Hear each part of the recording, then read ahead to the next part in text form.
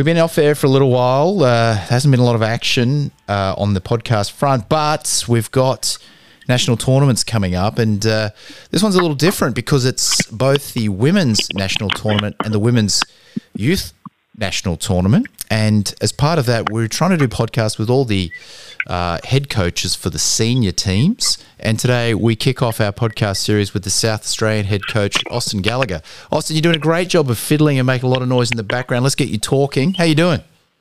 Yeah, good. How about yourself? Very well, thank you. Appreciate your time. Now, we got a lot to cover because we haven't given a lot of airplay to female baseball, and this tournament's a pretty big event because we've got kind of like the Women's World Baseball Classic of events coming up with the Women's World Cup in August, where the Australian team will be selected and participating. So really keen to, A, hear about your team, B, hear about the growth of women's baseball, and talk about how on earth an Australian team is going to be pulled together and compete at this level. So I suppose we should kick off first with your team and how trials progressed, how you came about selecting the team, and where you think your strengths will lie with the squad in 2023.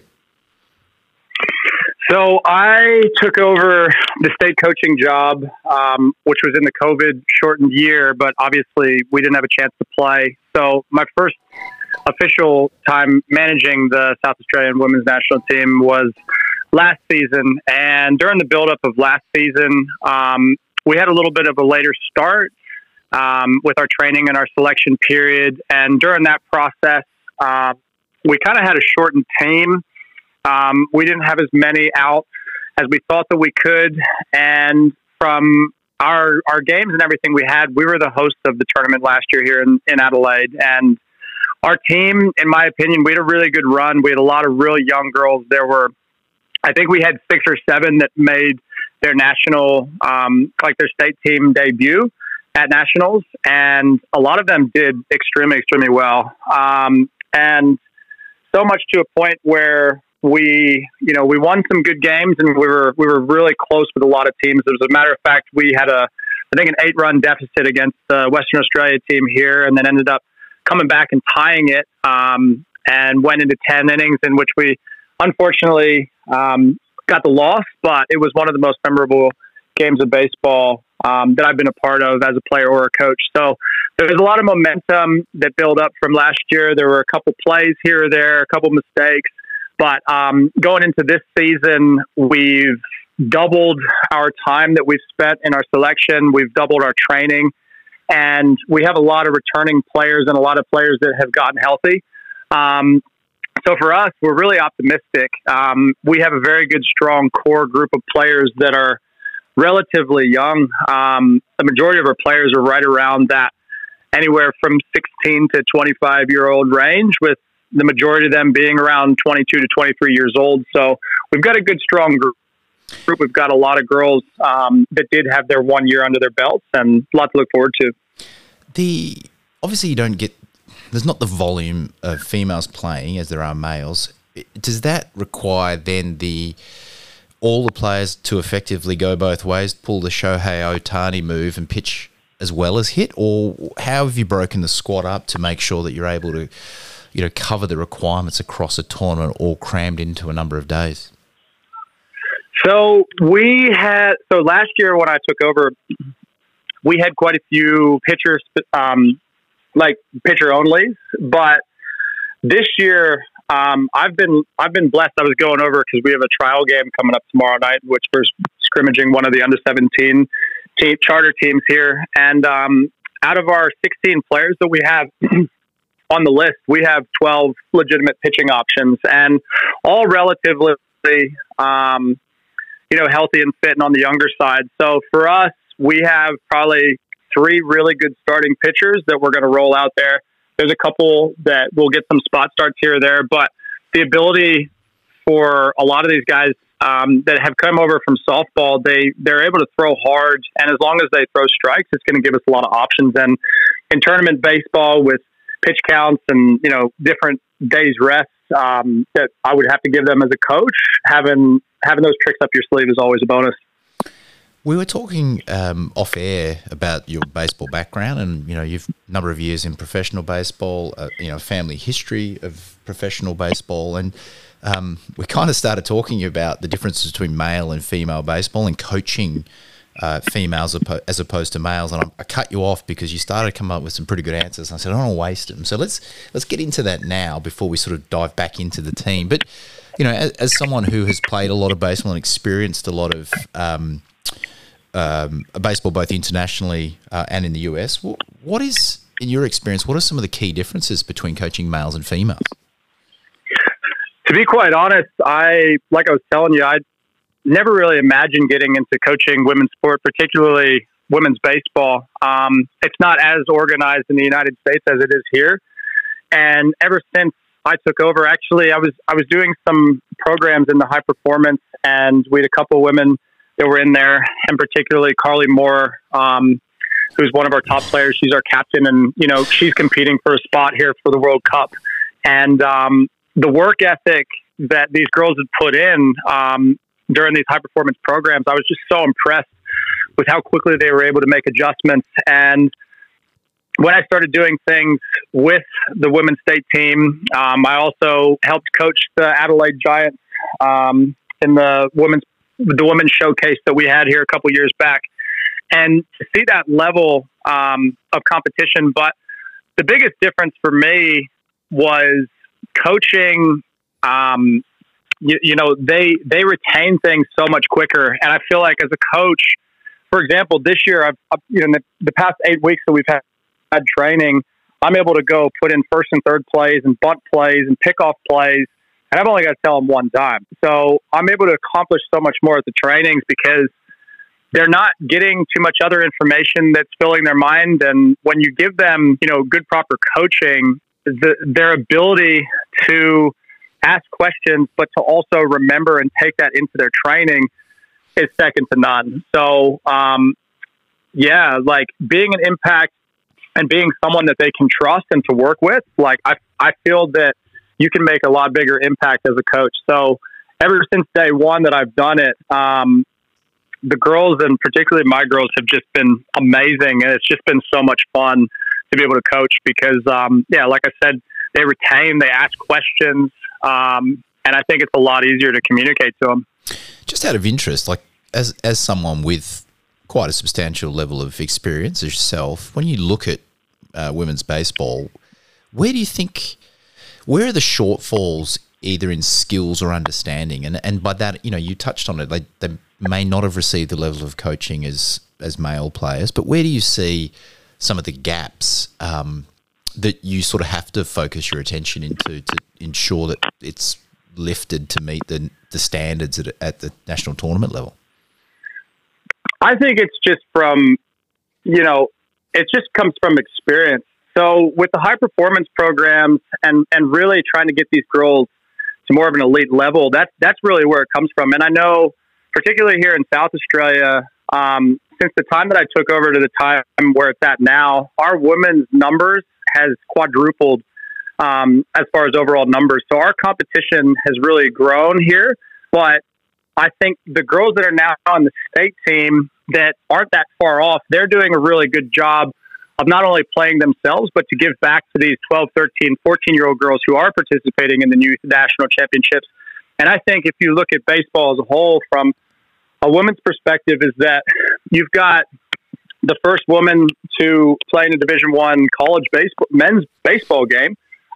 You've got first base coaches that are in Major League Baseball. You've got managers that are coaching minor league teams now. So women's baseball as a whole is expanding internationally and globally to a point where you can see the growth exponentially. And I think the passion and interest for that is what kind of drives that.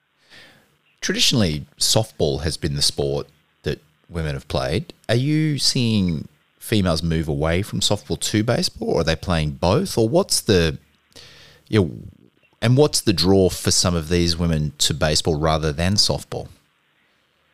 So the ones that I have that have just a baseball background, it seems to be that their father was either a player or a coach, where they coached for a long time. And to be quite honest, the rest of that, like most of the rest of those players that don't have that background, whether it's in a family, those are the ones that also play softball as well as baseball. And I think for us, going from the softball, where obviously the pitching is at a shorter, quicker distance, the game moves at a lot faster pace with the closer bases and the closer field, that when they do get a chance to see the ball thrown at a longer distance and have these longer base paths, that a lot of these softball girls, because of their quicker hands and their strong arm and their ability to have a little bit more sense of urgency, when they do get a couple years under their belt in women's baseball, that they seem to really have an advantage when it comes to the speed of the game and the impact they can make when they come across. Yeah, that's interesting. That's not a take that I've ever heard before, so I appreciate you putting that into context. So in terms of the growth of the game and why do you see women playing baseball? Why do you see that as important to the game? I think it's important because it gives people more options to, have different sports that they can strive to get to. So women's baseball, I mean, it goes for youth. It goes for as you get older in your career. Like, I know a lot of people that have grown up, they've played soccer or volleyball, and they've stopped doing that when they got outside of college, and they want to come over and play baseball, whether it's in their mid to late 20s, and it's not as high impactful of a sport to their body, so they can continue playing. And even the stuff that I have involved with just coaching some of my club, I mean, I've got a lot of girls who are in their 40s and 50s that are still playing and loving playing women's baseball, and that has allowed them to have their daughters or nieces or anybody that's in their near family that have now came out to play, because it is a very inclusive sport. And I think with it constantly growing, and now that you're seeing these avenues for women to succeed globally in the sport, whether it's as a coach or a player or getting to college or World Cup or these opportunities, that it's going to continue to grow. And when you can have these benchmark players that are breaking barriers, they're real true role models for the game and the continued generation. So let's get back to your team before we talk about the sort of ins and outs of tournament baseball. So you're comfortable with the returners coming to the team this year. Where do you think the strengths lie in your squad? So if I was to say to you, Austin, how are you guys going to win this tournament? What are the elements that your team will do well, or where you see yourself doing well that allow you to do that? So our team is built around a lot of athleticism. Like, we don't have the big hitters that can hit the ball over the fence. I mean, we do have a lot of good, strong girls that can hit the ball, but our team is built off of athleticism and also versatility. So ever since I've taken over this program a couple years ago, we've really tried to implement a Japanese style of baseball where we play small ball. We make sure that we execute. We move runners over. We play good, sound defense. And I think for us to be successful, I have a lot of confidence in our pitchers throwing strikes. And we have speed all throughout our lineup. And to be able to, lay down a bunt, move someone over, bunt for a hit, get some extra bases on the base paths, that's the way that we're going to be successful. There's a lot of really talented girls in some of these other states, and I'm not saying that our girls aren't as talented. I believe very strongly in our group. We just don't have the experience of some of the other states. And I think that once we can understand what our brand of baseball is, and if we play our brand of baseball, we're going to be very competitive. And I think we're going to surprise a few people, hopefully, coming up in the next week. And pitching wise, obviously, I want to get into how to manage your way through a tournament, because it can be tricky. But pitching wise, what are you looking for from your squad on the mound? And is it the other question I suppose I have for you is, what sort of velocity do we look for at the female level that you would deem as elite or world class? So this is something that we've been working on with our pitchers. I think the biggest difference between pitching at a summer club ball competition compared to a national competition is you need to throw a lot more fastballs and you need to throw a lot more strikes, because at least for the pitching that I've seen,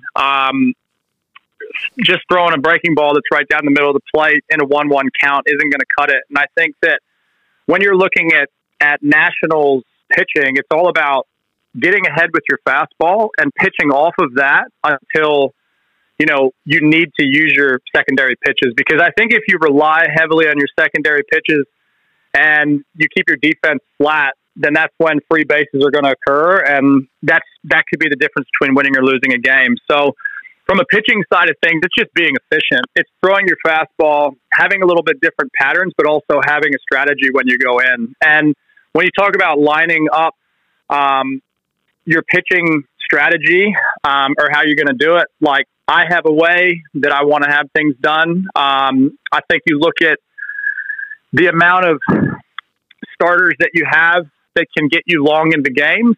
And with the amount of days that you have through a tournament, it's just managing their pitch count and how they're going to be with that amount of days rest that you see them throwing the next time. So I think it's important because at least here in SA, our women only play one game a week on a Sunday afternoon. So to go into a tournament where you're playing back-to-back days and some of these girls have to throw in back-to-back days, it's just part of the process that you have to do in trainings and in preparation mentally and physically leading up to the tournament. And what sort of, not to give away all your trade secrets, but what sort of mental and physical preparation have you been doing to kind of ramp your players up to meet the physical requirements of tournament baseball? So we actually have a great program over here and guys that, work heavily with our athletes from a strength and conditioning standpoint. And after the Nationals tournament last year, a lot of these girls really made a concerted effort to go into this winter program at the Australian Athletic Centre that we have here in Adelaide. And they've really put time and have invested time into their body and really being into shape. So we've been lucky that these girls have had a 5 out of 7 day a week program that has low intensity, moderate intensity, and high intensity days, so that we're looking at our body to be able to be prepared to do these things.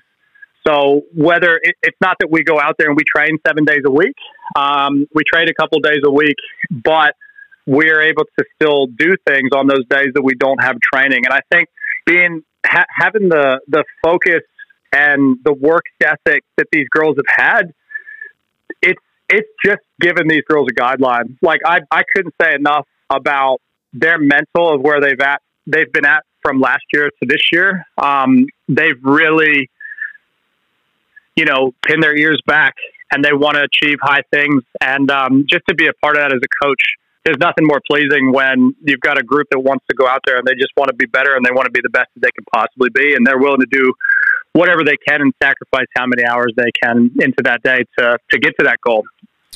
Oh, absolutely. As a coach, if you can see that level of determination and work ethic, it kind of, the results can sometimes take care of themselves. Now, this is the best part of the podcast. This gives you an opportunity to name some of your players and sort of just put some radar alerts out there for fans of the game. Who should we be looking for on the team? You mentioned your captain, Carly Moore, as someone who is likely competing for a position on the Australian team. By all means, you don't need to name everyone, but who are some of the players we should be looking out for?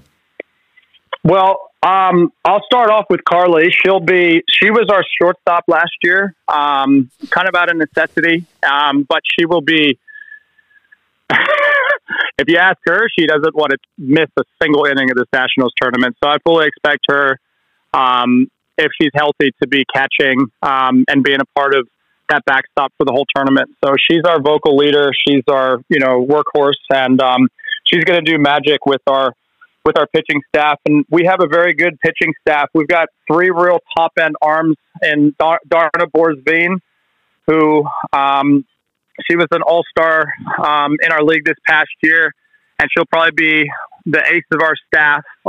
Very good mix.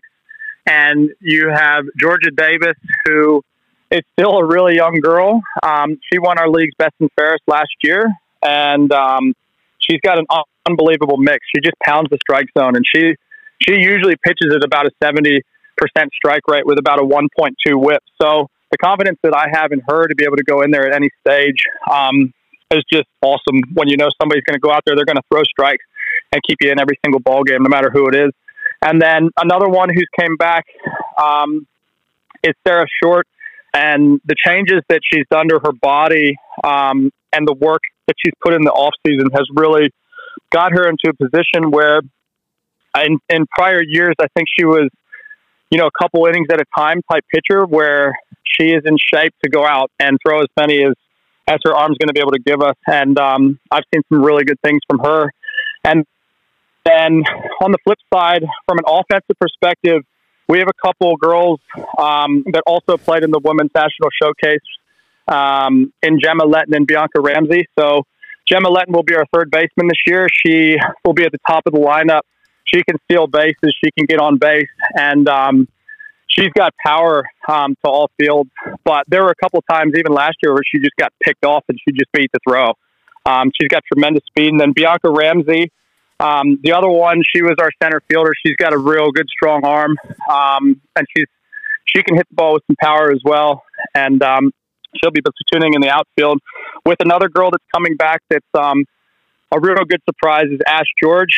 She's a left-handed thrower, left-handed hitting outfielder that will be in the top of our lineup. And when you talk about, a two-hole hitter, she's one of the best. She can move a runner over. She can lay down a bunt, and it just seems like every time she puts the ball on the ground, it's going to be a hit. So she's got a cannon for an arm. She's got wheels. And, the way that lines up, and I haven't even said our cleanup hitter in Jess Maslin, who, she's competing for a spot on the national team as well. And, like, out of all the girls that hit this past year, she hit at a 710 mark. And she was able to score runs and drive guys in. And we had a trial game a couple weeks back, and she put a ball off the top of the wall here at West Beach with the wind blowing in. That was one of the hardest balls that I've seen hit by a woman. And there's a lot of excitement. I think our lineup, this is one of the strongest lineups that we'll be able to put out, and to have all of our pitchers come back in the shape that they're in, it'll just kind of be a sit back and watch. So, not to mention a lot of the young talent that we have coming through. And like I said, I could continue to talk, but it'll be awesome to see what these guys are made of. You did a good job rattling off almost the entire team there. You will get you'll get in trouble for missing someone, but no, it's pretty good overview of the squad. I want to take just a slightly different tack before we let you go. Tournament baseball is challenging. It's a bunch of games all condensed into a short period of time, and as a manager, a lot of the time it's kind of workload. But the interesting piece, and this is where I kind of really want to dive into, is as a manager, you're not just managing the games. You're managing rotations. You're managing workload. You've got to read body language. You've got to understand people's level of fatigue.